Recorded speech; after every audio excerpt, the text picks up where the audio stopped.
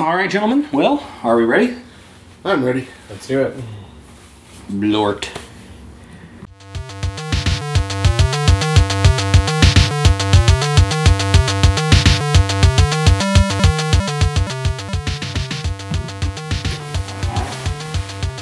Hello, Internet, and welcome to another episode of Geek Fanthology.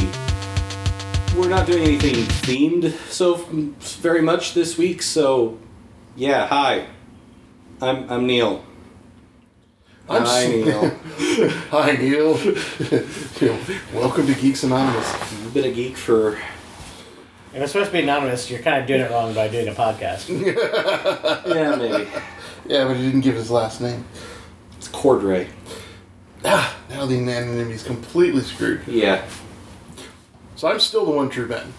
Yeah, I don't think... that's a state of being. I don't think you can really avoid it. Right. And we are also joined this week by... Nothing clever to say, Mike. Which is pretty much what he always has. Sorry, I cannot resist sometimes. I've been kind of a dick today. I apologize. Wookie is out today. He's apparently he's not feeling very well. He's under the rather rainy weather. It is rather rainy out here. We got the window open, so if people, if kids run by, I apologize. It's just ambiance. It's better than running the air conditioner and that behind the audio. Well, kids playing is a lot less ominous. Yeah. The sound. Right. So, I was thinking about things yesterday. I realized we talk a lot about things about which we are nostalgic, and we talk about a lot about things that are current and topical when we do like movie reviews. But we're establishing ourselves as geeks, and at least as being old geeks. But what are we doing currently that is at least marginally of the geek bent? So I thought today we'd just talk about what have we been geeking over lately? Lately. Yeah. I've been geeking over the new Star Trek Discovery coming out. That one looks good. It's going to... one thing I was geeking over on that, it's going to discard the no interpersonal conflicts between crew members rule. The Roddenberry's box is what it's called. In other words, everybody must get along to a certain point. You can't have any real, opposition between crew members, except for when someone's possessed. I feel like they did that a lot in Voyager, though. Voyager. I thought kind of the point of Voyager was learning to live with people that you don't really like. Yeah, but Voyager still, at the end of the day, everybody was still one big happy Starfleet. I'm not going to be able to contribute too much for this segment, since my Star Trek knowledge is pretty much limited to movies. Well, still. Well, we need to get you. We need. I feel like we need to do episodes on each Star Trek so that we can force you to have experienced Star Trek. I mean, it's on my radar. One of us. Blah. Right?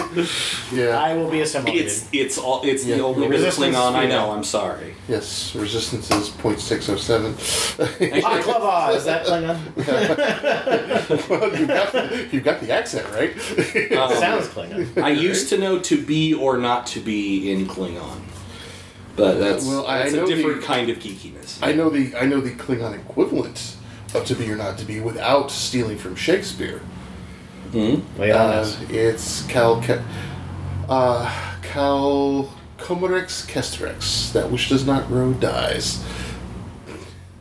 That's not what I was. Not quite the same thing. What I'm talking about is I actually when I was in high school I checked out and read the Klingon Language Foundation's translation of William Shakespeare's Hamlet. Hamlet.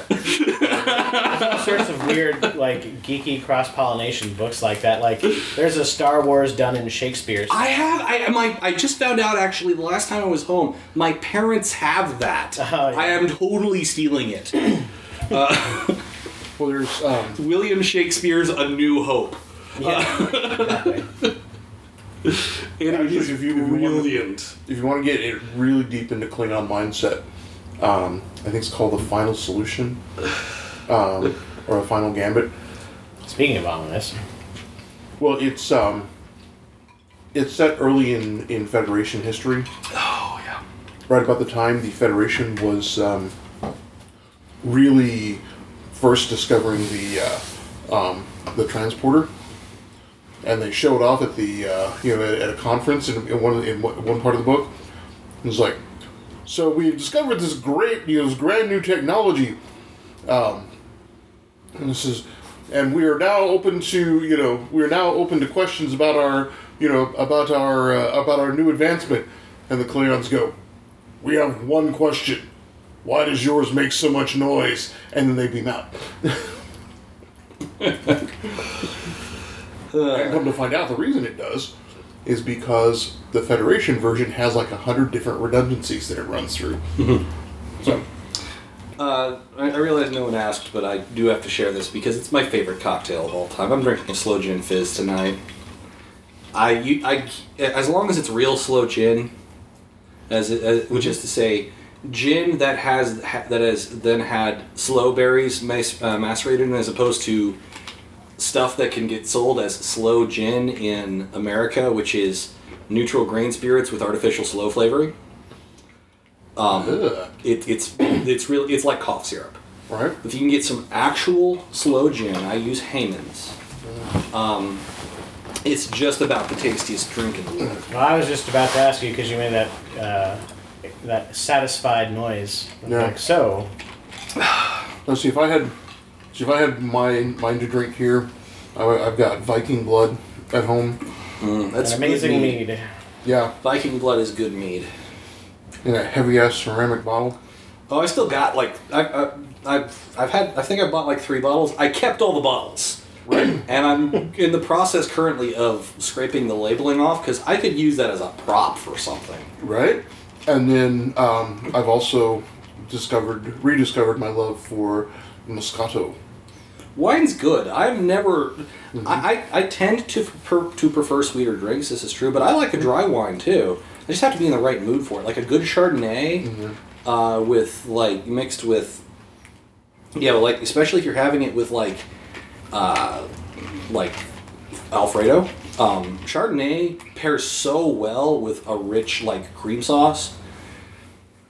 Apparently, that's what I've been geeking out over. Food. Well, cooking is its own subject of geekery. This Right? is true. Yeah, And- so- Especially with all the And geek to be fair, I cocktails. have Oh, that sounds actually like cooking. I'm retooling Patreon again.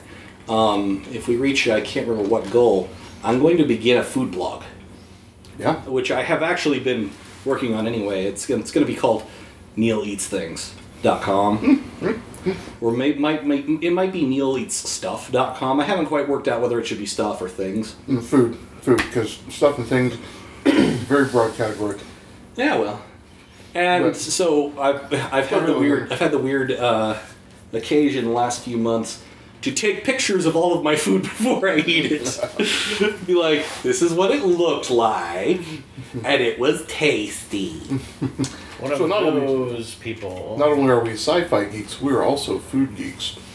I The older I get, the more I take pleasure in in things like that. yeah. Yeah. I mean, I would consider myself a foodie. I've always, which I think is one of the One of most the most boring. overused terms of all time. Yeah, but I would consider myself someone who actually actively seeks out good and interesting food. Yeah. Right. Well, it's an aficionado. Why am I drawing a blank here? The official classical term for it. Right. A, Gourmand. Well, that's one, but I thought gourmand was something we just yeah, I'll let you know when ate. it Well, let's find out. gets to me. To the internet. So, my other thing that I've been geeking out about lately, I guess is because I knew I was going. Okay, so this weekend I spent the weekend at a RK prepper and survival show. No, yeah, a gourmand is one who enjoys eating food, as opposed to a gourmet, which A gourmand is sometimes referred to as a glutton as well. But, Yeah, that's the word. That's the It sounds so much more civilized and classy when you say gourmand. right. Yeah. You're a gourmand for punishment. a gourmand. Or actually, no. What I should start referring to myself as is an Epicurean. There we go, Epicurean. Yeah, yeah. Because that's not up my ass so enough. pretentious. So yeah, this weekend I'm at a prep show, and getting to hang out with the Second Amendment crowd, which is a really broad, diverse group of people. No way. Yeah, yeah. A group of people that shares a single, like, where the only real point of connection is a single point of agreement. Well, that's the thing. Is like in sci-fi. Well, there's a lot of diversity in sexuality, race. We draw a lot of people. The Second Amendment crowd largely draws a lot of white males. I gotta disagree with you. Well, You're taking a specific sample size and then extrapolating that, and I Well, think it's a lot that's- more diverse than you give it credit for. Well, I think Michael's right. well, okay. You know how much I hate to agree with Michael. I gotta go by. No, I said a I mean, lot of- I'm a big fan of the whole Constitution, but I do Right. love the Second Amendment. Yeah, well, and coming from Texas, Second Amendment is like, it's like my blood. It's like high school football. Yeah, exactly. Everyone's on board. Everybody's Yeah. on board, whether you're on board or not. Yeah. But no, see, that's the thing is most of what I saw this weekend was a lot of white males. That is a fair statement to make. To say that the entire Second Amendment crowd is... No, and not what I Or said. even most of. It tends to draw a lot of white males. I think that is a fair statement. Yeah, that specific statement, sure. And That wasn't how you worded it the first time, Ben. We're being pedantic. You can't stop it. Can't stop However- saying well. within that, you do get a wildly diverse group of people as well. And this weekend was a great, was a great look at that cross section. Because granted, there was a lot of, I don't read, like, I'm proud of it because reading's bad. That concept always scares me. I'm sorry. Yeah, it scares the piss out of me too. Yeah. But then again, there was a lot of, I don't get a lot of chance to read, And that makes me sad. That doesn't scare me. In a It's different like- way. Yeah, yeah. Yeah. That's a shame. It's like I would read a lot more if I had the time. Yeah. That's almost an admirable statement. I don't read. Yeah. Is not an admirable statement. Yeah, That's- but I get, I don't get enough, I don't have time to read, a lot of things like that. But then, and a lot of it, there's a, and there is a certain subsection or two. that has, a strong distrust of the government. But then there's also, listening to some of the seminars that were being done. It's like how to make your wealth not disappear. How volatile the dollar is. I'm going, dude, these are, I'm going, Yeah, one would posit that a lot of the distrust of government, well, I mean, look where you're at with, hey, let's just print a bunch of money, woo, Right. that solves our problems. So yeah, Yeah. well, that makes sense. The dollar is less volatile than certain other currencies, but by dint of being a currency that is not economically tied to a commodity, right, it experiences volatility. right, because Not that I'm advocating for the gold standard, because if we try to go back to the gold standard, we would run out. yeah. Quickly the world would run out of gold. The reason we abandoned standards was because they are economically untenable once you get to the point of worldwide mega economies, which is pretty much what we're dealing with. Let's not Right. digress in economics too much, though. Why not? That's perfectly good to geek about. Yeah, That's the thing. Right now, we're just talking about We're just geeking. Yeah, we're just geeking. This is just going off. But yeah, at any rate, but it's like I said, it's there is this broad. I was like, there's this broad definition of what, because then there's the girl that comes up to my table. Way better with cross breeze. Sorry. This girl that comes up to my table, who is pregnant and has a kid, and is concerned about things going south for her. And part of the reason is she's a single mother. Mm-hmm. And she's also poor.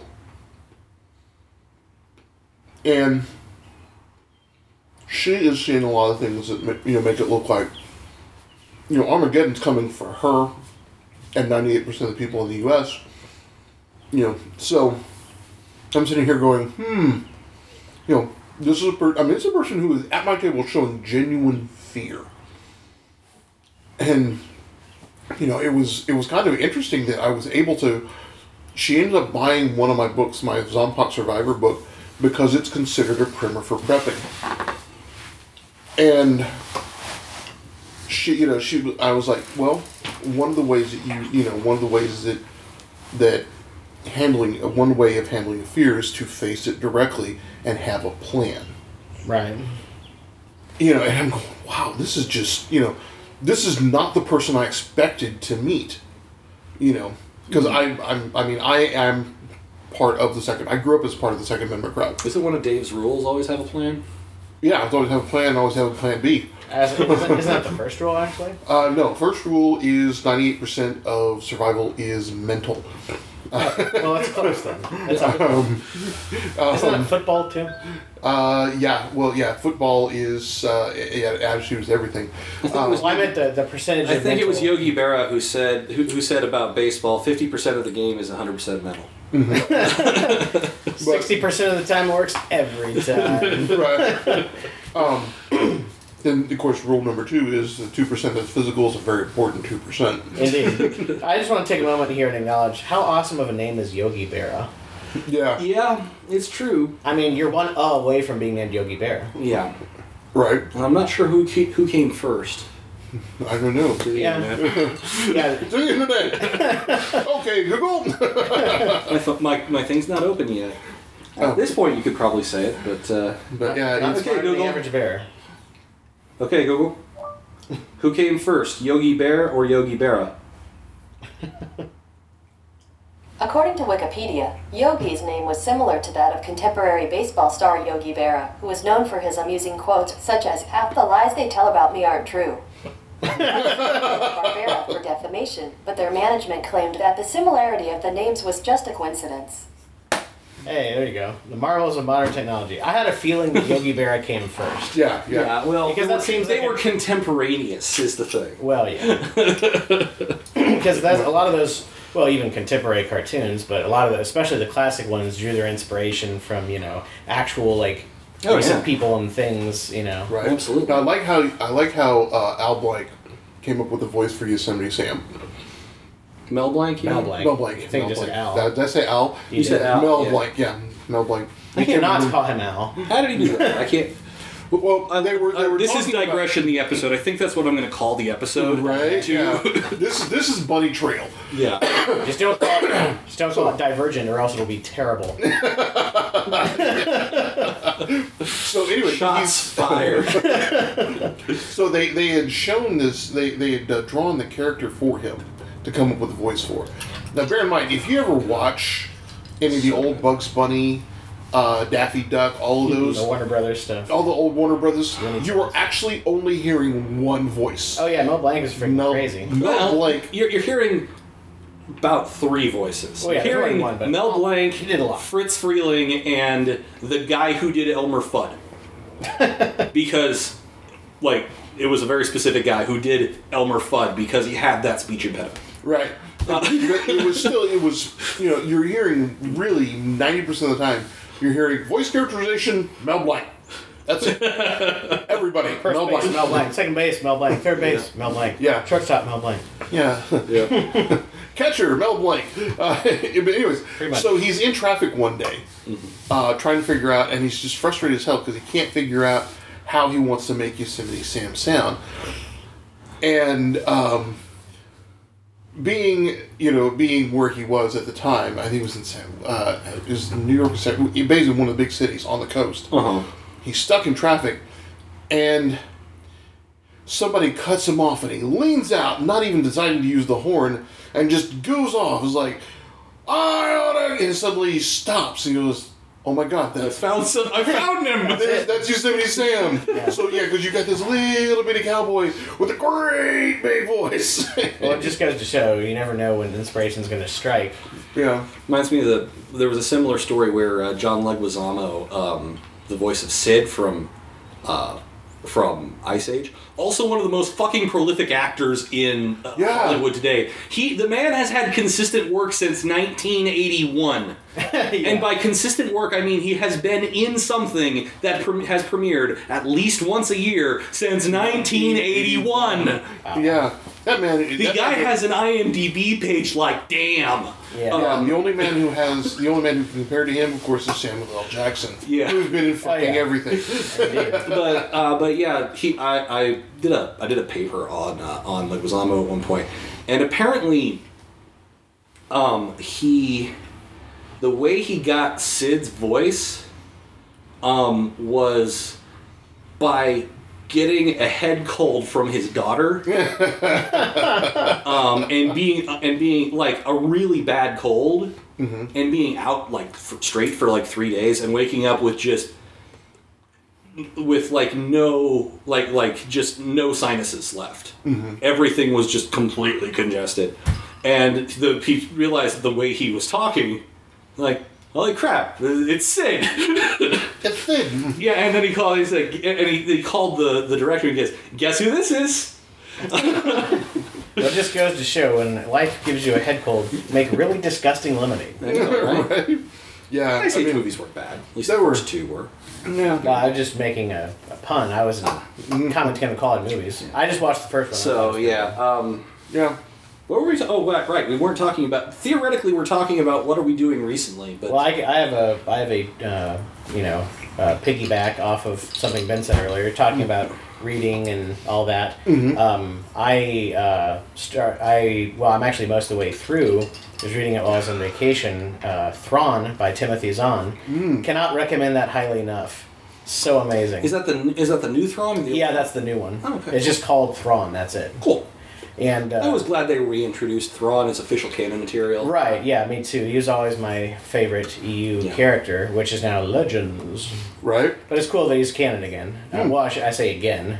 I mean, So I've been watching. Yeah. You know what? I will argue that Legends was canon enough. The thing about Thrawn is he appeared in so many different things.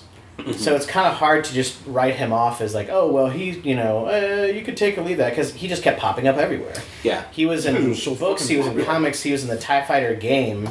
There's a cinematic where you see him with his, creepy red eyes and everything. It's great. Yeah. But anyway, Thrawn. It's great because it really, like the title obviously suggests, it's there's some other characters and kind of an interweaving story going on, but it's mainly him and his career from being discovered to ostensibly reaching the rank of Grand Admiral. Although we'll see at this point in the book he just got command of his ship, so he went.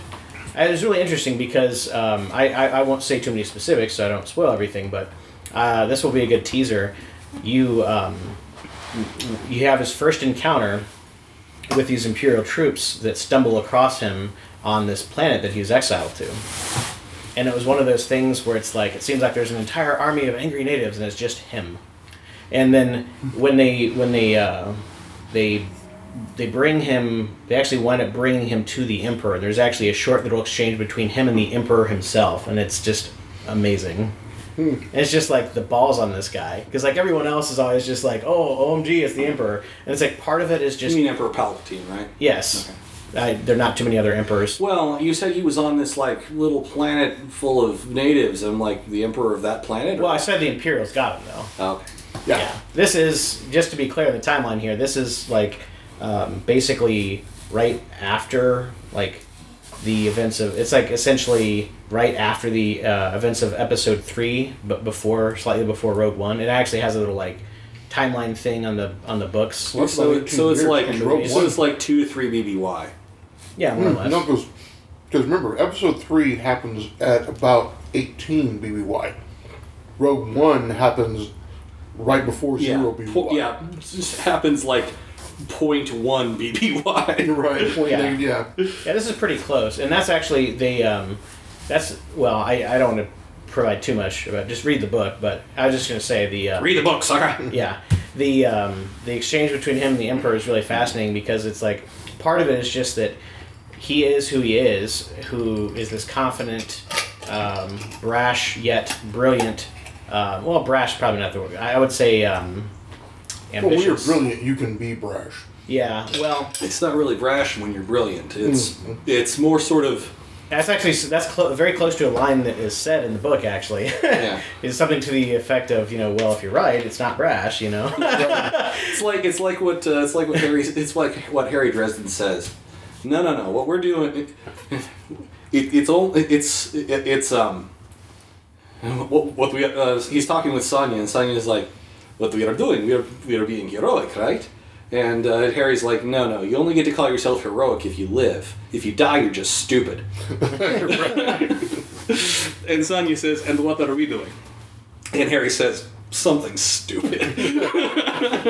Something stupid. But it's a combination of who he is, and then is what got him to that point and being exiled in the first place, and then just not knowing any better by being completely outside the known galaxy. So he just kind of like, he's respectful of the Emperor and stuff, but he's just like isn't intimidated at all. He just like says it like it is. Like there's no like pomp and he's not like, oh, great Emperor, like he's not like Goku talking to the Omni. He's not being all Dragon Ball deferential. Super. He's just like, hey, so this is who I am, and this is this is what I can do for you. You could help me. I could scratch your back, you can scratch mine, and the whole concept of external threats beyond the known galaxy and blah blah blah. But anyway, it's really well written. It's a really cool character study, and of course, anyone who's already a fan of Thrawn probably already has the book.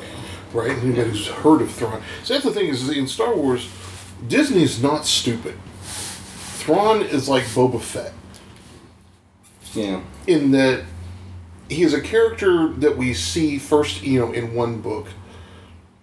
And, he just keeps, like you said, he keeps popping back up because fans love him. Yeah. I mean, Boba Fett had, 3 lines in all of the movies he was in? Like 7 all told? Hey, let's play name that line. Name See if we those can get lines. all 3 lines. He's no good to me He's dead. no good to me dead. As you wish. As you wish. Mm-hmm. Yeah, which, Buttercup. Yeah, draw your own conclusions. Yeah, because Vader. Well, and then I guess there's a giant guttural scream as he is. Wyman. Yeah, and the Wilhelm's almost, except it's not actually the Wilhelm scream. Yeah, although they do use the Wilhelm. Yeah. But then I don't know if that counts as 3 or not, but But it is amazing, given how little he did.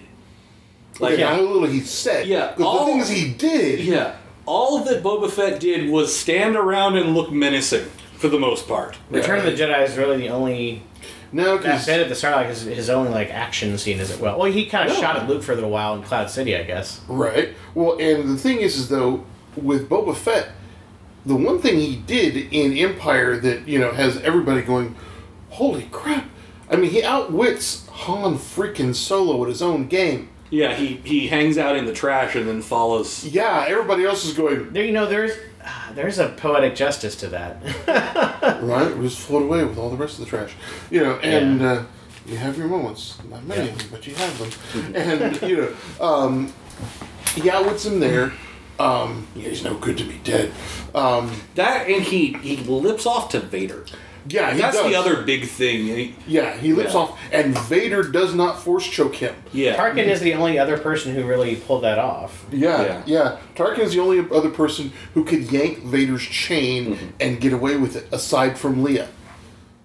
Because you'll note, Leia smarts off to his ass too. Darth Vader. Yeah, I thought I detected your foul stench when you came aboard. No, that was Tarkin. That was Tarkin. Yeah. Vader? It's Vader. Only you could be so bold. Yeah, Tarkin was the one with the foul stench. Right.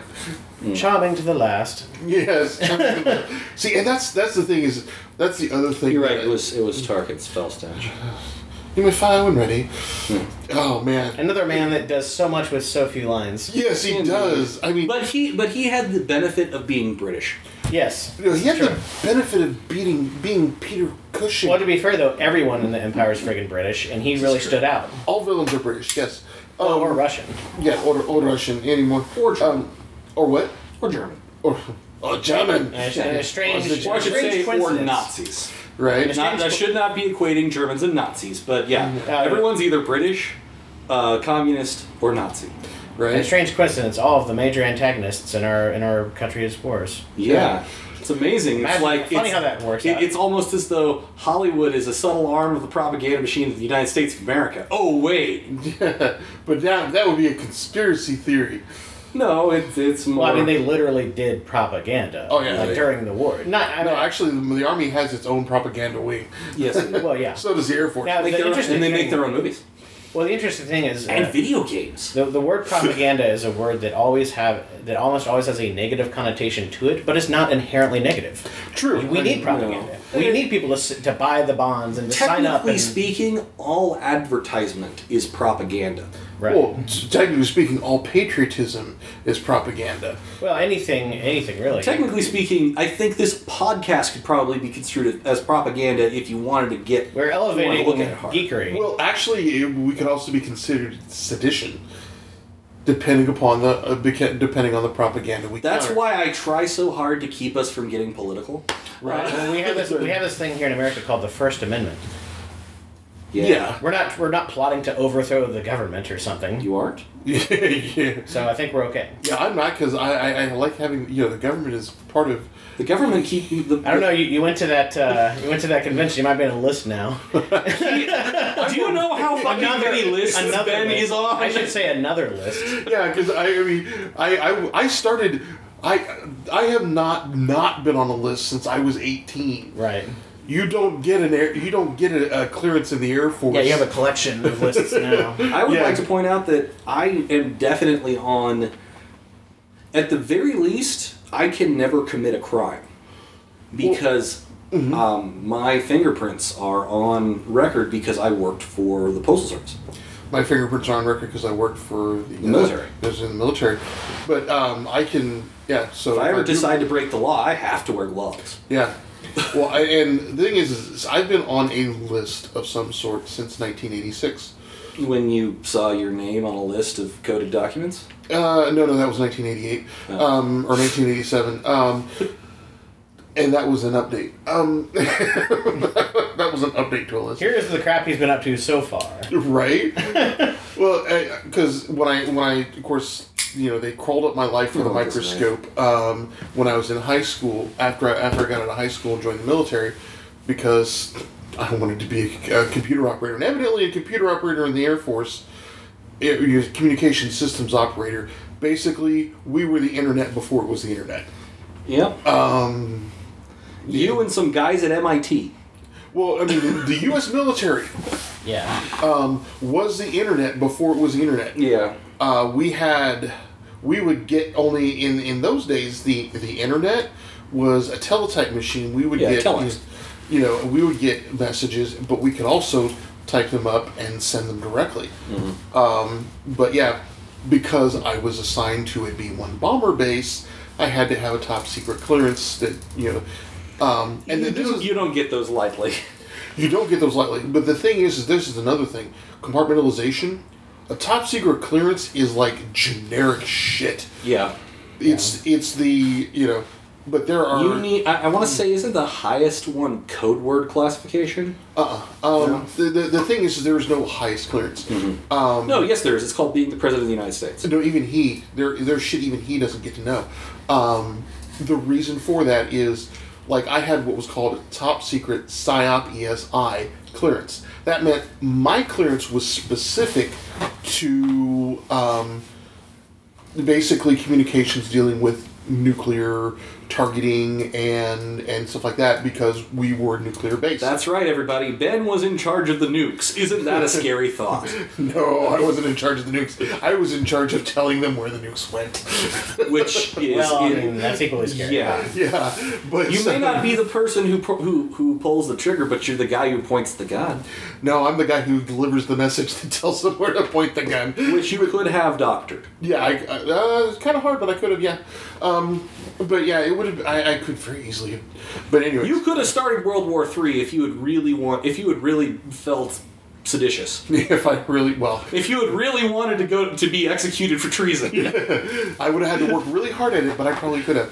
But yeah, but see, PSYOP ESI. But then there was the various other clearances on that base. I counted at one point when we were trying to go through, and because we were going through at one point and doing something, and I counted 53 different piles of different classifications under top secret.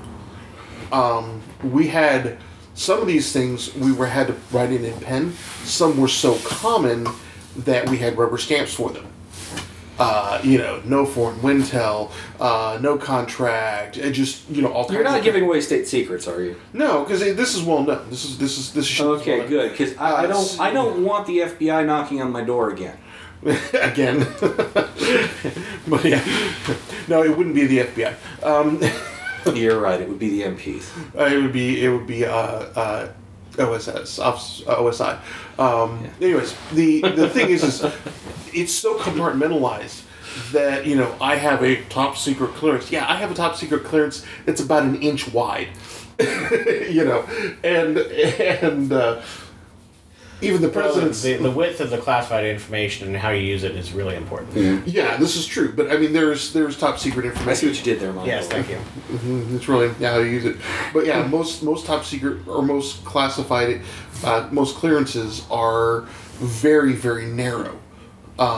And even if I'm Cleared. yeah, no Technical term. Well, even if I am of the level for it, if I don't have a need to know, I still can't look at top secret PSYOP ESI. I still couldn't look at top secret PSYOP ESI stuff Right. if I was not specifically supposed to. Yeah. Now, granted, everything that came into the base electronically, I saw, so I had to be able to. But yeah, that's the weird thing about clearances is that they're very, very focused. There is no top. Now, granted, the president can say That's not cleared for this. classified. Yeah, exactly. The president can simply override everybody and go, "That's not classified anymore." Well, there's recently a bunch of JFK documentation and stuff that came out, from the JFK presidency and related to the assassination and everything. That just it was like 50 years or whatever. There's like a sunset thing, and just it's all just. I mean, obviously we would have heard about it if there's anything particularly earth-shattering, which there wasn't. Well, but it is interesting. It turns out that they weren't on the grassy knoll. They were actually at a completely different. The It was a executors molehill the whole were a time. completely different spot. Right. It was, So you know what I've been geeking out about this week to try and force us back onto at least a slight track. What, we're gonna get on topic? What Yeah. the hell? Well, the idea was we would talk about what we've been doing lately, and Right. we have a wonderful digression, which is why I was digressing no problem. from the economic stuff. yeah. My week has been involved with 4 things. Getting back to my roots as an American otaku. I've been rereading Ranma 1/2, and I have been watching Azumanga Daioh, which is one of my favorite anime. Gesundheit. Yeah. Azumanga Daioh. It sounds This like it sounds like the chorus to a song. It sounds like something from Mary Poppins. It's this Yeah. it's this box set that I'm holding up for everyone on the internet to hear. So the girl on the front, in the front, looks like she has like rabbit ears. Chio has interesting. Chio-chan has interesting hair things. They're like buns, and yeah, they're weird. And it gets pointed out on more than one episode. So what is Azumanga Daioh? Azumanga Daioh is a high school slice of life anime, ostensibly. Mm-hmm. But it mixes in a lot of elements of surrealism. What? Japanese anime that does weird shit? Well, no. It's like I'm talking about the actual like genre of surrealism. Right. Like traditional surrealism. Yeah, not because it's out there weird, but because I think a lot of it was intentional. Right. Yeah. And but that's the thing is Japanese anime. I've noticed one of the things I love about it is they're not afraid to do. They're not afraid to do something very artistic, just like when we discussed. Like we're talking about Ghost in the Shell. Yeah. Where it has the actual original, just to be clear, the original 96, I think it was. Ghost in the Shell anime. Yeah. It had these like quiet, interesting moments and just like the chanting and type stuff. Yeah. Choir type musical stuff. And it just gave you this weird. It gave you a feeling. And Yeah. It didn't. a lot of Japanese art. Yeah. Keep in mind, there is a lot. There's a lot of stuff that comes out of Japan, which is crap. Well, yeah. Just because there is a lot of things that I'm gonna get murdered on the internet by all the weeaboos. I like a lot of anime, but you can't say that there isn't that everything that comes out of Japan is amazing and awesome. Right. But at the same time, Japan does have a culture that supports so well the elevation of any one sort of thing to the absolute pinnacle of art. Right. Like, you get people who spend 60 years learning how to perform the tea ceremony. Right. Well, it's like, yeah. Or you get, like, Jiro, the sushi guy, who... Right. Like, he's 80 years old, and he has a restaurant that has 10 seats, and if you are lucky, you can pay, like, $10,000 to be at one of those 5 years from now. I was going to give you the age-old example of the the katana expert, like the official. I don't even know what the official term is. For like a specialized blacksmith, weaponsmith, forger, whatever that. It would just be a blacksmith. Just blacksmith. Yeah. That's Swordsmith, it. Okay, yeah. I'm overthinking Yeah, the swordsmith, but just swordsmith. Yeah, but and that's actually kind of interesting because originally katana, to a certain extent, were simultaneously mass-produced and not. Right. Like you could go and just get the guy who did, but you could also, like, to talk back about our Final Fantasy episode a little bit from last week. There's the weapon, the Masamune. Right. Masamune is named after I can't remember what his non-family name was, but Masamune, the swordsmith. Right. Of which there's like, I want to say 50 or so remaining examples of his work that are intact and are completely priceless, and and if you took a moment to hone them, would be terrifyingly deadly weapons. Right. If they aren't currently in the museums where they are. Yeah. One's in the museum. Well, I mean, to the Japanese, because you can do anything and focus on that. There is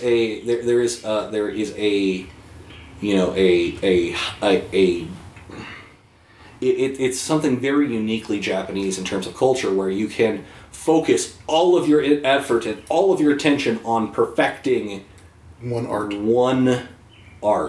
thing. Down to flower arranging. Yeah. I mean, that's when you think of it, that there is a Zen flower arranging, Yeah, I can't remember what it's called now. Yeah, I know what you mean, though. I'm going to find the term. But yeah, the Japanese culture does. Ichibana, I think? I don't know. I feel that you actually see a good bit of that in the United States as well, just in a different context.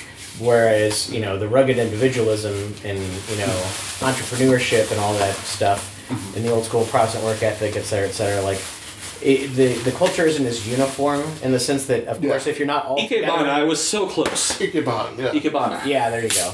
If you're not all together on a small island, all crammed together, obviously, when you're spread way out. Yeah, and well, but the celebration of people who take the time to completely master things that to a certain extent America would think is very mundane, like Ikebana.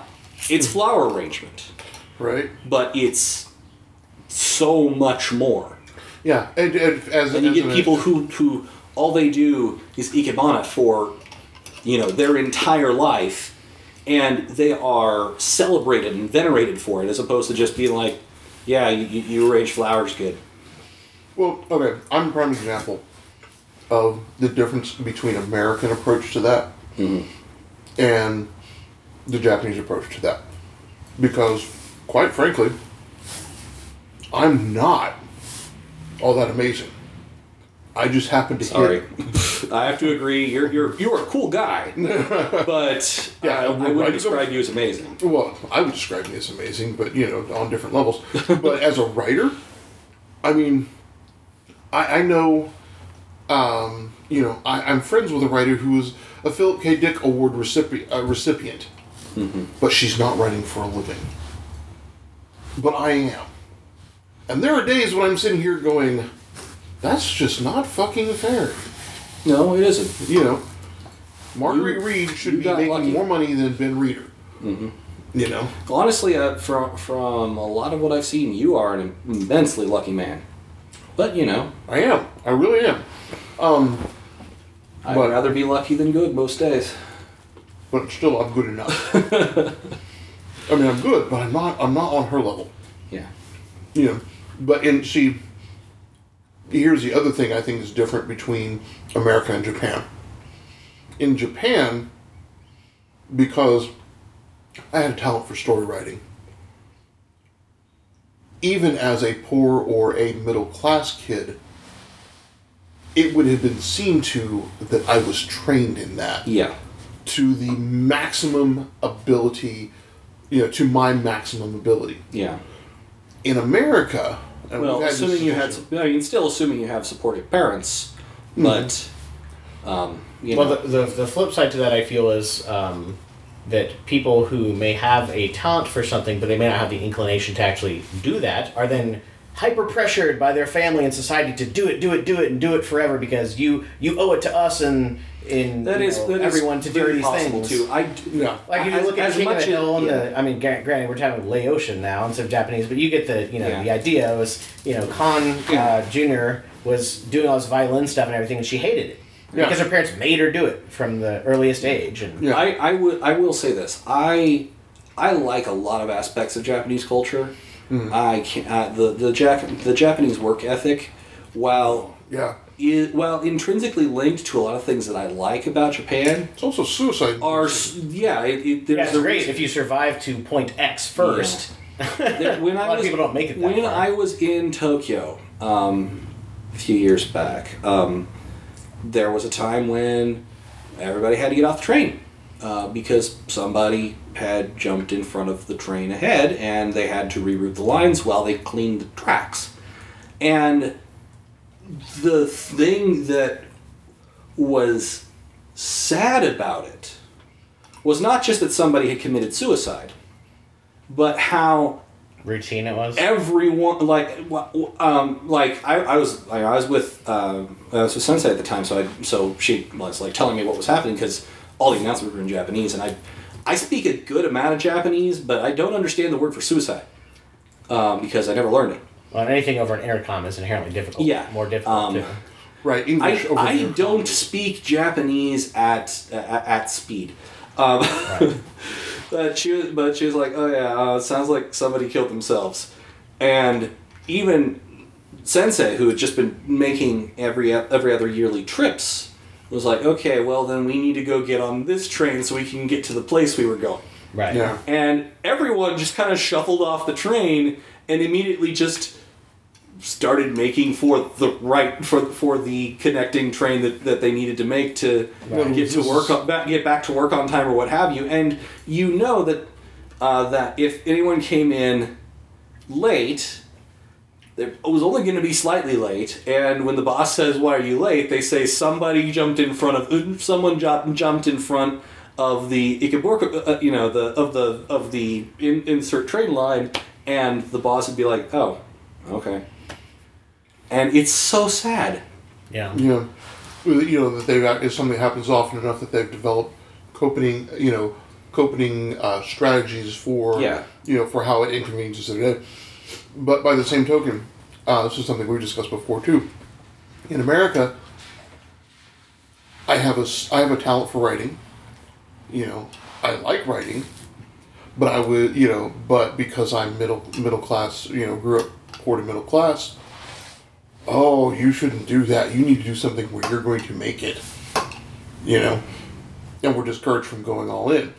Now, if we can find a good medium between the Japanese version, where we celebrate without all that extra stress, and to be fair, I don't think that that's. I don't think that people that grow up wealthy don't have those things either, because there's a lot of like, oh well, you come from this, so you have to run this company, you have to be a doctor, you have to be a lawyer, you have to do this. Yeah. So I think that goes across all socioeconomic lines. Yeah. To an extent. Honestly, it's just really more sort of. We are what we are. Well, yeah. And I mean, like, my parents were like, okay, yeah, I said when I was finishing high school, I want to go to college and I want to study theater, and they're like, okay, go for it, cool. I wanted to as well. I was told not to do that. Yeah. Now I kind of wish I'd been told not to do that, or had been given a little bit of, hey Neil, you should maybe think about that a little bit more, because I was $30,000 in debt with a degree that I couldn't use by the time I was done with it, because I didn't really put in work like I should have. And a lot of that's on me. I will own that. But I don't know. Yeah, I don't know. I feel like even in America or in Japan, everybody's going to have things slightly different. Right. Well, see, for me, the way it came to. I could have gone to college. I mean, with my ACT scores, my freshman year was halfway done. Angelo State University was just going to credit, English 101, Math 101. It's like all your. I started college as a sophomore, because I had ACT scores and AP credits. But I had taken math or history for that matter. Because I was going to learn to become a computer operator. Nice. Had I actually learned my craft early, I would probably have been published in the 80s or 90s. I would have been among the names like Gail Bodino, Jim Hines. Jim Butcher would be looking up to me. Yeah, but I wouldn't know you. You wouldn't be part of my podcast. This is true. So honestly, what's more important to you, Ben? Huh? Well, I know it's important to you. But, the thing being is that, it's...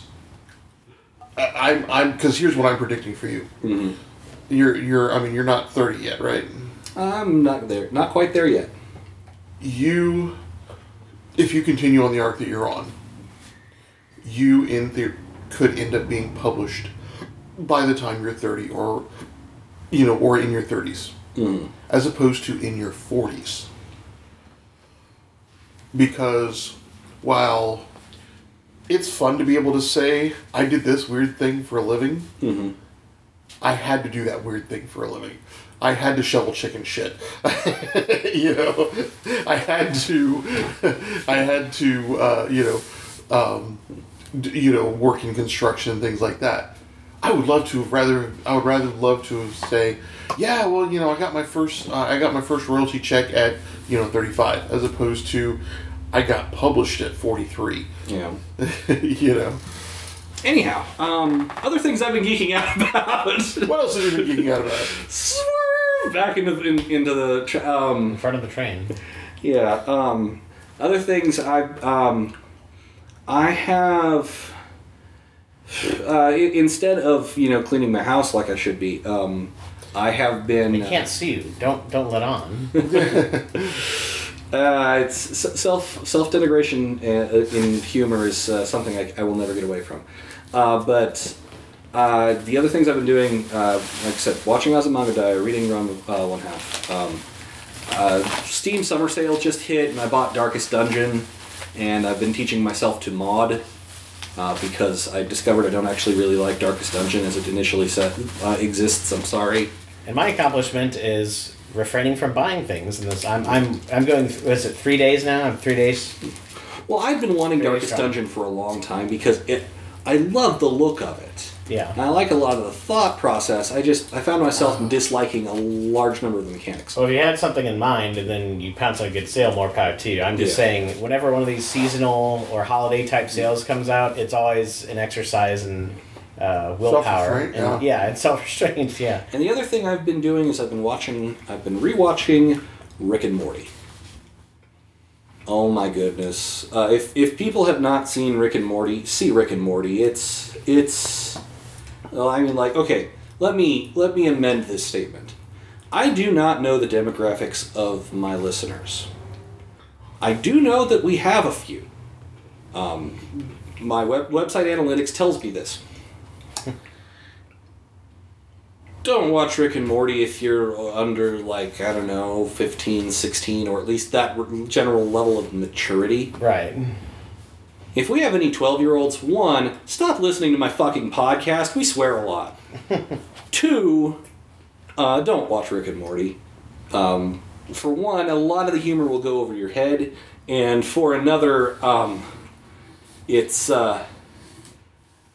it's hilarious, it's It's kind of very, like Archer, where it's a crude hilarious. yeah, it's a it's a lot of the humor is based off of. Lowest common denominator. Well, no, not I not so wouldn't much. put it that way. But it's the humor is very. It's not even blue humor. It's dark humor. Right, and that's actually a perfect time. What I was going to say to that is that George Carlin is filthy. He is definitely not the lowest common denominator. No, Yeah. Brilliant yet filthy. yeah, and dark. A lot of dark humor in It's there, too. it's a lot Yeah. of dark or even black humor, and Right. black in terms of morality, not. And actually, the thing is, I would disagree. George Carlin appeals to the lowest common denominator. He's fucking brilliant. But he's also aiming at the little guy anyways.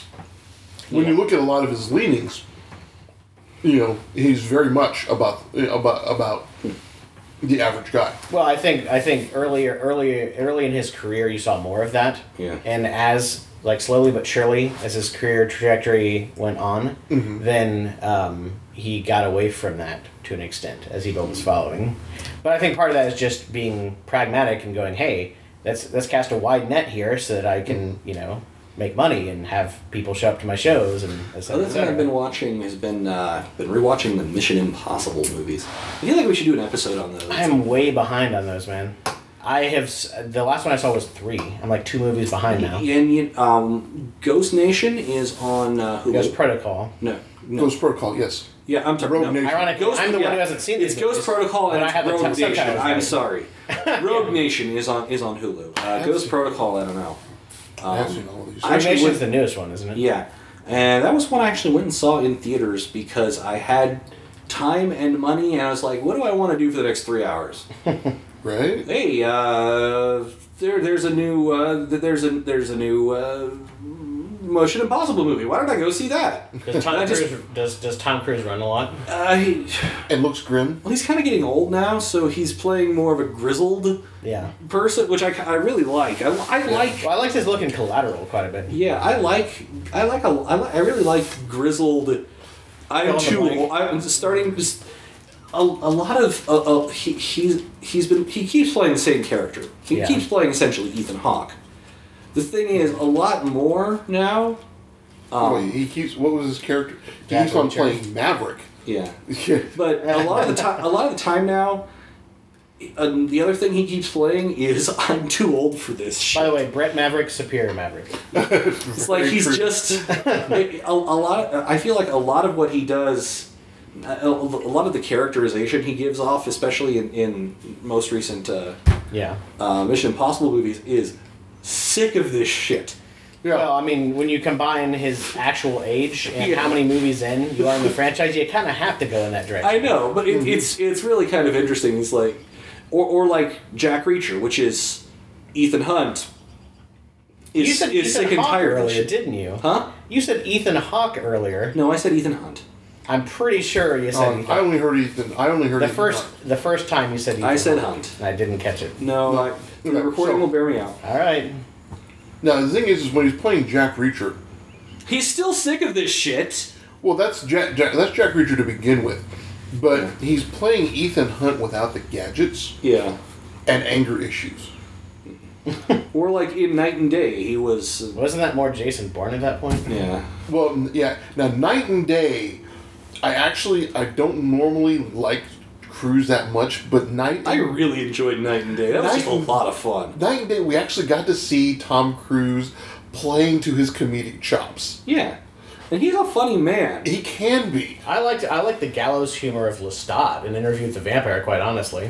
Yeah. No, one of my favorite roles that I've ever seen Tom Cruise do was I can't think of the character's name suddenly, but the movie producer in Tropic Thunder. Oh yeah. Well, no one remembers the name. They just remember the performance. Yeah, and Yeah, he's it's apparently amazing. getting that character is apparently getting a spin-off movie Really? because he was so good. That's crazy. Les Grossman, that was his name. Oh yeah. I feel like an entire movie is too much though. It's definitely too much. It's like- it's gonna bomb hard. Yeah. It's like it's like when SNL in like the late 80s and 90s where they kept doing all those spin-off movies. Now some were great, like Wayne's World 2. Some were terrible, like It's Pat the Movie. Okay. Stewart saves Yeah. his family. Oh Yeah. my god. No. Or I'm- Superstar.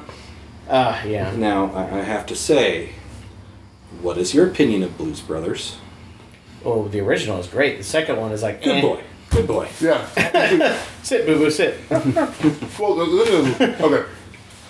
The Blues Brothers, you got Belushi Yeah, and Yeah. Aykroyd. and Aykroyd. You could give Aykroyd. I mean, Aykroyd carried a movie based on one shtick, the couch trip, where he plays a guy in a minimum security prison who basically escapes by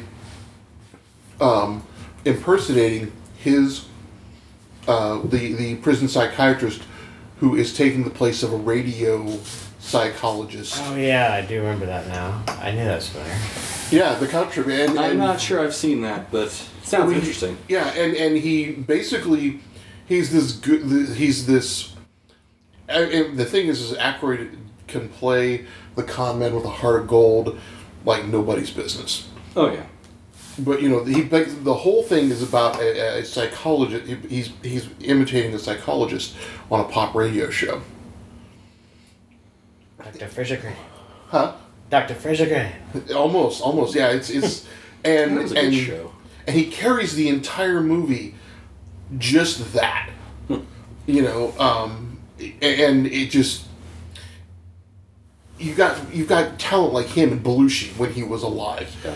Belushi, for all he didn't say much, was Well, he had this like magnetism to him. You know? Yeah. Apparently Yeah, he was just about the worst person ever to work with, but that was because he was Very much a crazy method actor. well, no, that was because he was coked up half the time. Well, that too. Yeah. But I mean, you can drug say addiction. that. Drug addiction is a horrible thing. Yeah. I mean, Because it took John But- Belushi from us. No, John Belushi. John John. John Belushi. Jim Okay. Belushi Jim is the Jim lesser Belushi is that- the No, lesser I was Belushi that thinking John is actually Candy. not untalented, but he's he's in the not his shadow. brother John. Yeah, he's Yeah, but the thing is Jim Belushi also is very approachable. He always plays a very approachable person. But John Belushi, yeah, because there was always that little wall between him and the audience. But because he always played these characters that you just didn't get.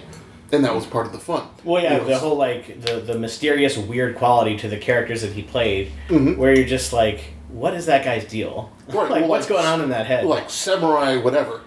Yeah. The samurai character, you know, you just Yeah, like, samurai restaurant man, or Yeah. samurai waiter, I think it was. well, samurai, whatever. He would always, you know, the samurai character, you know, and Yeah, he showed up. Yeah, we should do a several times. Saturday Night Live episode at some point. yeah, because never speaks a word of English, but you, Or Japanese, for that matter. I would like Right, to point it's that out. gibberish. Yeah, he speaks yeah. gibberish. Yeah, it's total gibberish, but it's funny as fuck.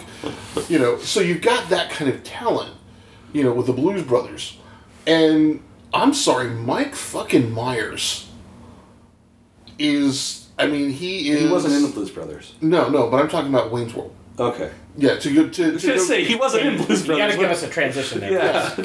But you know, with Wayne's World, Mike Myers. Well, and the chemistry with him and Dana Carvey is Yeah. you have to have the amazing, chemistry. Else it and doesn't Tia work. Carrera. Yeah. You know, and well, the chemistry with him and anybody he actually works to, Yeah. because he plays so well to anybody he's paired with. Yeah, Mike Myers is a. What do you want, phone? Is a. I feel like Mike Myers has been good in every movie I've seen him in, even the bad movies. Well, yeah, And unfortunately, he's been in a lot of bad movies, yeah, but he has never been bad in them. right. No, Yeah. he's. I mean, he's a Guy needs to learn to pick scripts better. he does. So I married an axe murderer. You know. Or you can always do the Samuel L. Jackson method and say yes to everything. Yeah. All the time. Yeah. And then people don't notice. I should contact him and see if he'll be on my podcast. Right. Samuel L. Jackson. Yeah, just send a thing to Gotta his pay. agent and be like, hey, I'll pay Sam Jackson $1,000 to be on a podcast What we and do- just be here. Well, yeah, we do Sam Jackson and John Leguizamo. Because those fuckers are in everything. Well, Leguizamo, unfortunately does tend to get typecast a lot. Well, he's his. Well, if Yeah. you're working that consistently in Hollywood, but you're not like a big A-lister, you got to kind of accept some of that. Yeah. Well, Yeah. Leguizamo. A lot of his credits are as the Hispanic guy. Right. Right. Frequently the Hispanic gangster, oddly enough, Yeah, I was about to partially say. because one of his big breakout roles was in Carlito's Carlito's Way. Yeah. Right. Right. So- But then, well, I mean, John Wick. I mean, there is. Yeah. You know, I'm going, fuck, it's John Leguizamo. John Leguizamo's in everything. He's in everything, right? You know what? This is going to sound kind of weird. John but Leguizamo's not in this, but Sam Jackson is. I feel like, and this is definitely meant as a compliment. John Leguizamo showing up in a movie is like when you have those extra fries in the bag. Yeah. You Oh, know, yeah. you're Yeah, just like, it's oh sweet, I wasn't expecting this. But Yeah, this is he great. is a solidly good actor, and Yeah. he did a lot of stand-up before he was in movies. Oh, yeah. And his stand-up's fucking hilarious too, if you can His find it. stand-up is fucking awesome. Yeah, and he's, you know, I think was his first movie The Jerk, or not The Jerk? Sorry, that's Martin. Wrong one. The Pest. He was in The Pest. I don't know if that was his first movie. One The of thing his is, he's been in so fucking many movies. yeah, it's almost like led you lost to the depths of time. Yeah. on IMDb anyway, because you got to scroll for a year. No shit. Fine. I'll look it up. But To yeah, the internet. Do. Captain Internet. I need like a little thing that plays. Give me a that- sound effect every yeah. time. Yeah, exactly. Oh yeah, we needed it. We needed internet, to the yeah. internet drinking game. Every time we go check something out on the internet. you Well, take speaking a of shot. drinking games, I saw something that I definitely need to check out one of these days. There's a game called Drinking Quest that is a combination of tabletop RPG and drinking game. I keep meaning to get us together at That some intrigues point me. and record us playing a game of Red Dragon Inn. And then play the drinking game variant of Red Dragon Inn.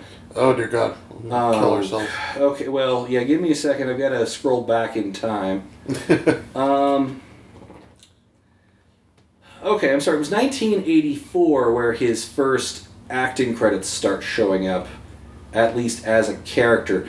The guy has an IMDb page of fuck off because he's got. Well, no, okay, so he's got actor 138 credits. God. He's got writer 10 credits, producer 17 credits, soundtrack 6 credits, director 1, Thanks 3, Self 118, and Arcade Footage 8. See, when you work that consistently, you have to wear at least a few different hats. Yeah, Yes. no shit.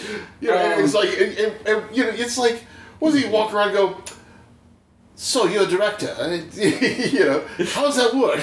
By the way, I just kind of a random thing that popped in my head because we were crawling through his IMDb. I've been finishing the last bit of Sons of Anarchy on Netflix, and Peter Weller directed some of those episodes. I didn't know Yes, that he Peter did. Weller directed. Yeah, he started getting into directing, I think. Anyone with- who ends up, anyone who's in front of the camera, Consistently for a while, consistently yeah. for a while, eventually gets a chance to get behind it for Right. at least like an episode or two, Yeah. just What's, to like- try it out.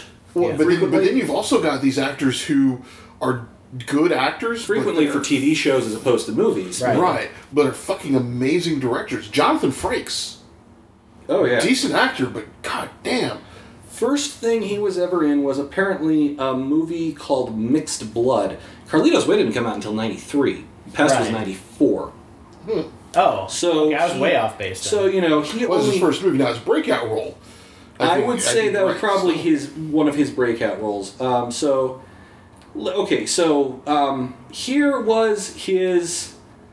Here are his credits from 1984 to Carlito's Way. He was in Madonna Borderline, which was a video short. Mixed Blood, Madonna, which was another video short, which was a segment of Borderline, apparently. He was in 3 episodes of Miami Vice. He was Go in figure. Hispanic gangster. he was in an episode of Casualties of War. Revenge. He had a bit part in Die Hard 2. Huh. Yes, he was the. I mean, he wasn't a. Leguizamo almost never plays big names. Yeah, no, he doesn't. But he was Burke in Die Hard 2. Die Hard 2, that was the airport. That's the right? crappy one that was at an airport. Yeah. That's the one in the airport. Yeah. Well, no, Very it forgettable. wasn't as crappy as Die Hard 3. I disagree. I think Die Hard 3 is better. He was in agree. a short called That Burning Question. For one thing, it had Samuel. He was in Street Hunter as Angel.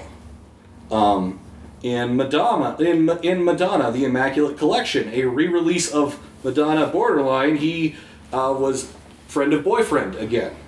At the risk of a very obvious pun, he gets in Madonna things quite often. Well, I think actually each one of those was a re-release Yeah. as its own separate. I do find it amusing Yeah. that the beginnings of his career were tied to Madonnas. Yeah. That's kind of weird. Well, I'm thinking I'm pretty sure we're talking the Spanish Catholic Madonna, as in. Oh, okay. I thought this was like you said borderline, so I was thinking like Yeah. Maybe Yeah, that's it is a actually video. Madonna. I don't know. that's a Madonna video. It could just Yeah. be Madonna. The Immaculate Collection, yeah, that's. Okay, maybe I'm wrong. I was thinking of Madonna. I was thinking the other Madonna. No, that's like a Okay, Madonna's greatest sure. hits thing. Okay, Gentile Alouette Ortiz. In Polson, he was Chanchi. You realize and- nobody's going to know any of this unless you actually go to the movie and Yeah, well, show them. he was in Hanging with the Homeboys and Poison. Hispanic gangster. Out for Justice, Boy in Alley. Oh wait, the Steven Seagal movie. Ha! Yeah. God. Boy guy- in Alley. Like, Ah, was that's that- great. Was he 9? Yeah, I know. The guy, well, no, that's the thing. The guy has been. He's not very frequently been a big name. The first time he was a big name, he was Out for Justice. He was in Regarding Henry, NYPD Mounted, which was I a love that TV movie. movie. Yeah. Have you actually seen Out for Henry? No, regarding Regarding Henry? Regarding Henry. Yeah. I have. Harrison Ford. Yeah. He was liquor store gunman. He's the guy that's who right. fucking shot him, yeah. Yeah. Dang. Now that's a significant role right there. Yeah, Yeah. right? He was in Puerto Rico Mambo, not a musical, and credited as Johnny Legs, and his character was Guess My Nationality Guy. Johnny Legs. And now we're starting to get into things where he was John Castillo in Whispers in the Dark, and then the big movie where he got a starring role right before Carlito's Way He was Luigi Mario in the Super Mario Brothers movie. Oh my The god. ill-fated Super Mario Brothers. And then, Sweet. and then, just to save his career, that same year, he was in Carlito's Way. It's so funny because Super Mario Brothers, he was acting aside Dennis Hopper and Bob Hoskins. Those are big names at that time. yeah. No, and everyone pans the Super Mario Brothers movie. We should talk about it in depth. Oh, for at some good reason. point. It's terrible. Yeah. It is terrible, but it's not. But it's Dennis Hopper and Yeah. Bob Hoskins I will in a point- terrible movie. What the fuck? It is worth pointing out. It is a terrible movie. You are completely right about that. But that is absolutely no fault of Oh, no. anyone in front of the Yeah, camera. don't get me wrong. Yeah. I blame the writers. It was the writers, Yeah.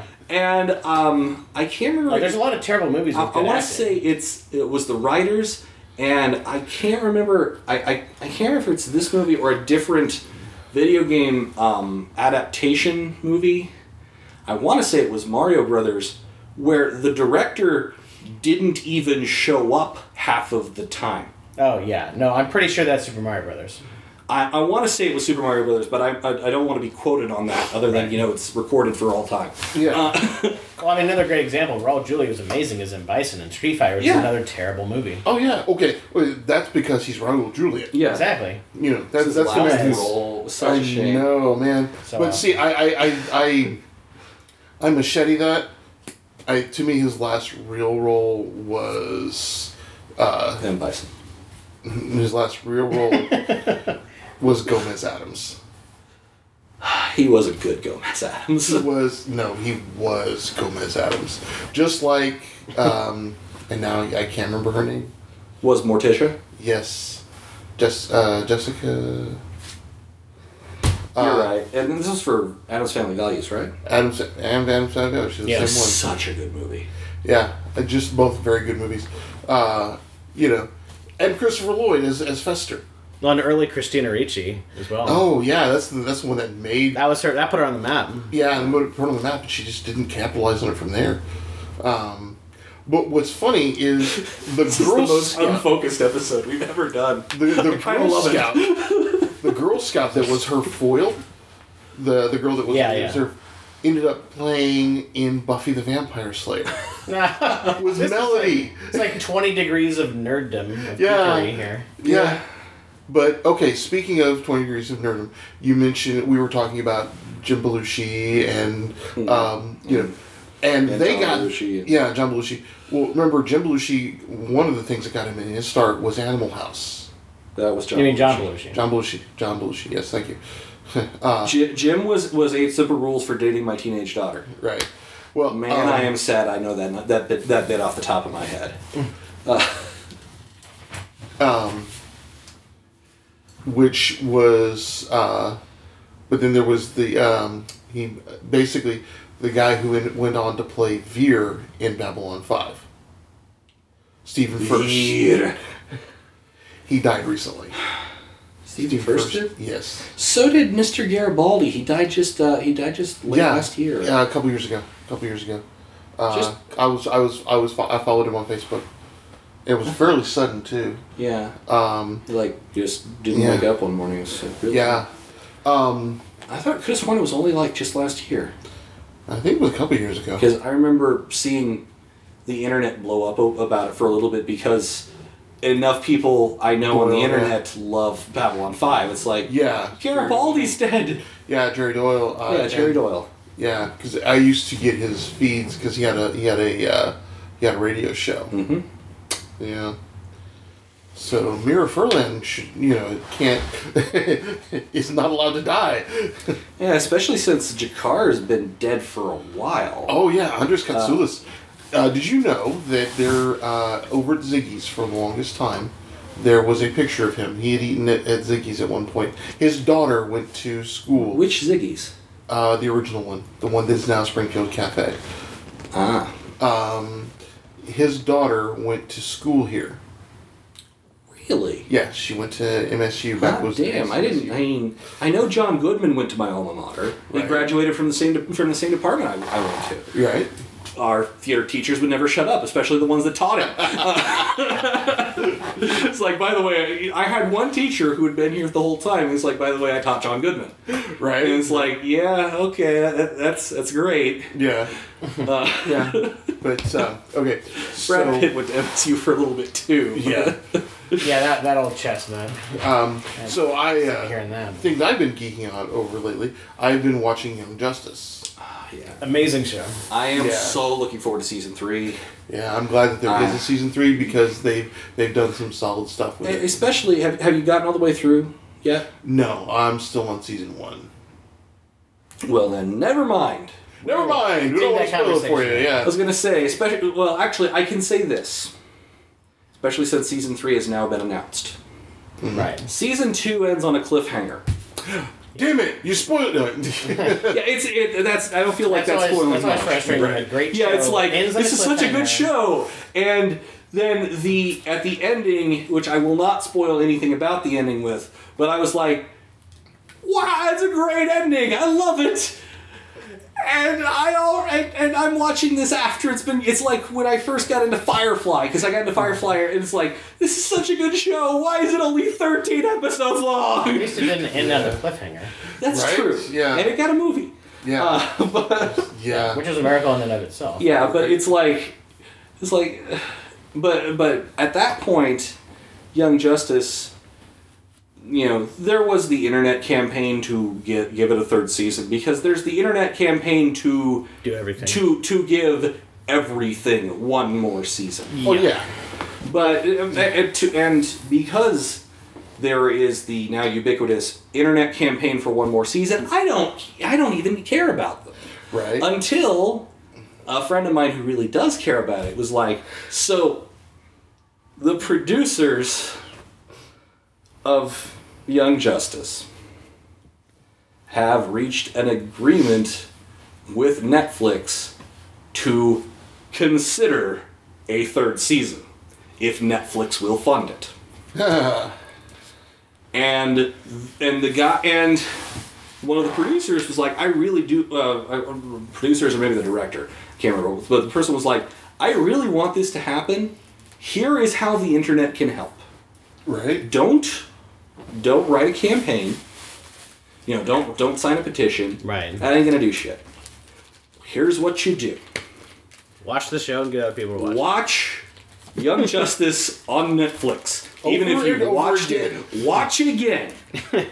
Get your friends to watch it. If you really want there to be a 3rd season, if you want us to at least, resolve hanging plot threads, because I think that's probably what season 3 will end up being. Season Right. 3 will be a resolution. Right. But if you want us to give you a resolution, well, make it worth the money of Netflix. Right. It's like what Joel Hodgson said for after the MST3K Kickstarter. Here's the important thing. I know most of you backed it. And I backed it at the point where I have all of the episodes. I own them. I paid $100 for them. Damn it. Mm-hmm. I watched them on Netflix because Netflix now has the amount of time I have spent watching it. And apparently having this stopwatch running will not let my screen turn off. That's good to know on my phone. But I watched it on Netflix because, or at least until I kind of stopped watching it, I got through a bunch of episodes and I was MST'd out for a little bit. Yeah. I'm gonna go back to it here in a bit, but I watched it on Netflix because that way I can hopefully get more MST3K. Because I can't marathon MST3K. Yeah. They're 2 hours long, and while they're really good, they kind of run together. But I can watch an episode every couple weeks and be very, very happy. Yeah, it's just not really a bingeable thing. No. Yeah. Which in some Especially ways, when it's really, really bad movies. well, in some ways, I love that because then you don't just go like, oh man, I've been looking forward to this for so long, and then bloop, it's done in like No. a few days or Yeah. whatever. You It's actually not like get to when savor it's not it. like when the Defenders comes out, yeah, and I'm going to Luke watch Cage it drops over and- a weekend. Yeah, Yeah. exactly. Yeah, Luke exactly. Cage drops, and on Friday I watched it all by Saturday morning. Yeah, Bastard. exactly. But You and you're not working on Fridays, well, sort of working on Fridays. You and your flexible work hours. Yeah, but We are starting to run out of time, by the way. so which brings to another. I love the opening sequence and the Satellite of Love sequence on the new MST3K. Yeah, how he goes through the tube each time. Well, and you see the various parts of the satellite. Yeah. You know. Oh, you mean the door sequence, the 1, 2, 3, 4, 5, 6, Right. and the 6, 5, 4, 3, 2, 1. Yeah. Yeah, I'd like the door sequence too. How each door is its own little separate thing. It's its own little room. Yeah. Yeah, that's cool. None. I liked it a lot more than being just this random tunnel with 6 doors. Right.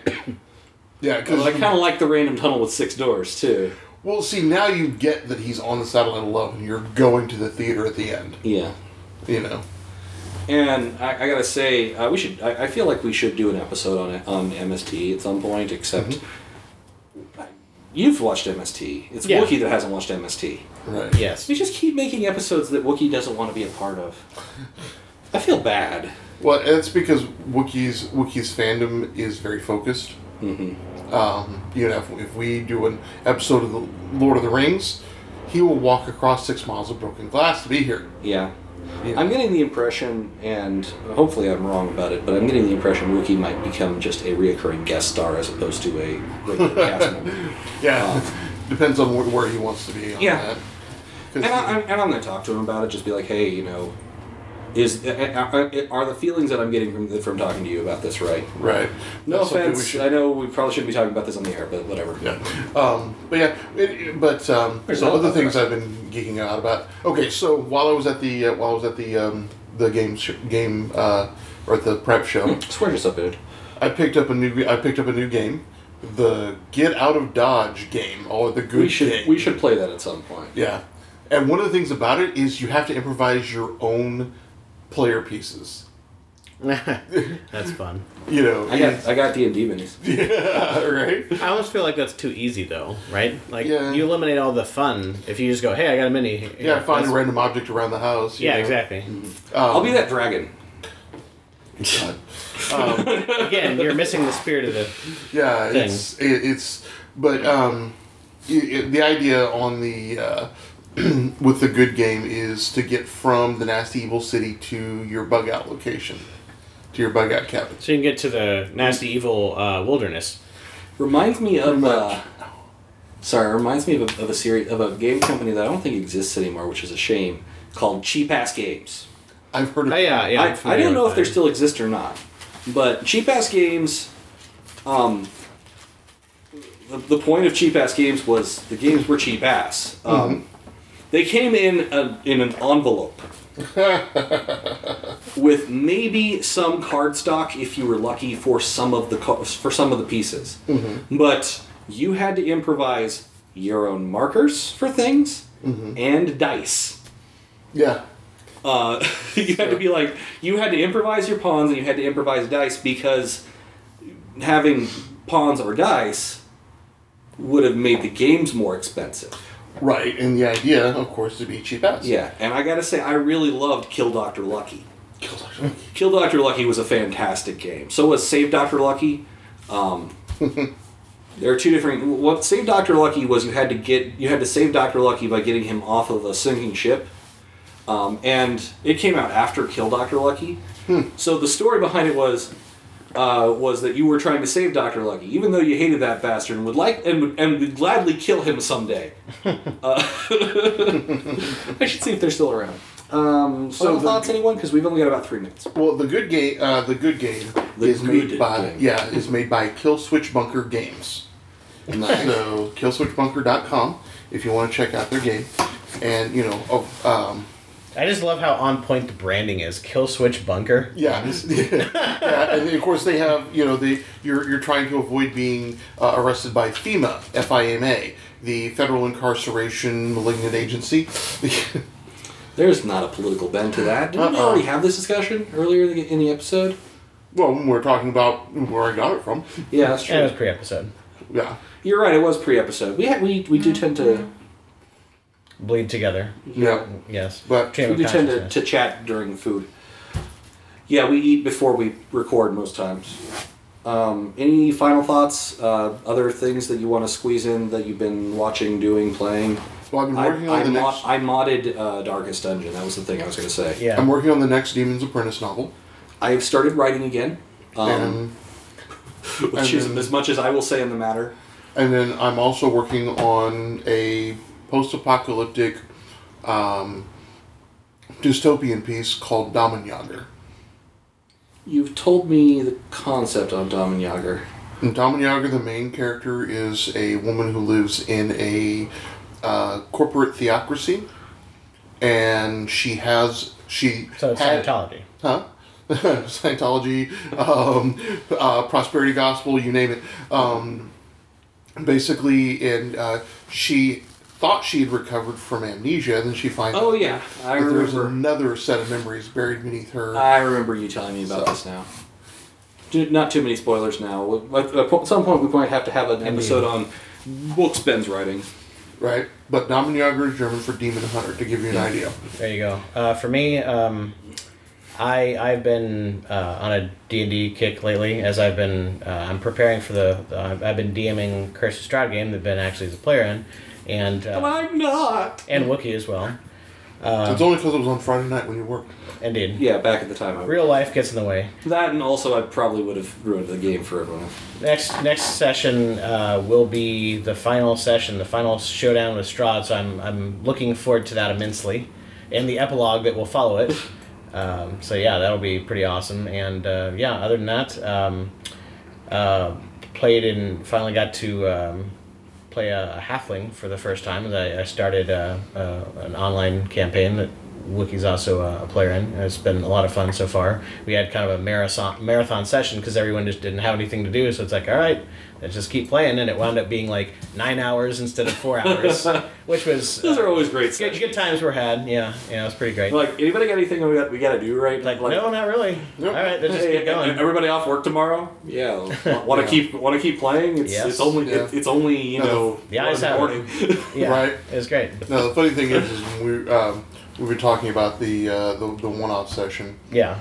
and if we're stopped for a moment, we've taken to slipping into the one-off sessions our other characters, so that's going to be hilarious. Yeah, the one shot should be interesting. It's going to be like a Worlds Collide thing with like D&D and Hunter characters and whatnot. Can I be part of that one? I don't see why not. You can show up. It's Friday. I don't work on I Yeah. do work on Fridays, but I only work until 5. So, There we go. which is why Anyways. I'm able to make Middle-earth. So We are pretty much out of time here, so thank you for putting up with this crazy random episode of nonsense. I think we'll call this just this random episode of nonsense. That's good right Random there. episode of nonsense, stream of episode. I don't know.